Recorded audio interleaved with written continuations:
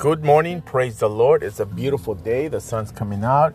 And it's, you know why it's a beautiful day? Because God made this day. It doesn't matter what the day looks like. It's still a beautiful day. God bless you. I want to encourage you today. We have prayer 7. I want to build you up. Listen, you need to get ready for the coming of the Messiah. He's on his way. He's coming back for his people. You got to get ready. If you don't see what's happening around us, there's something missing. Our government, our people, everybody's crazy right now. You got to stay alert.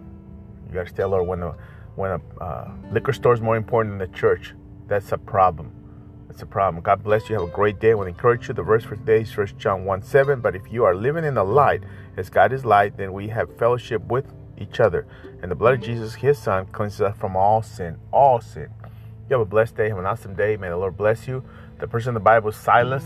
Silas was a disciple of Paul. Paul took him, and him and Paul were in the dungeon praising the Lord as they were whipped. They were whipped and then put in the dungeon, and he became one of Paul's buddies after Paul and Barnabas broke up because they had a fight over John Mark, and Silas was his partner.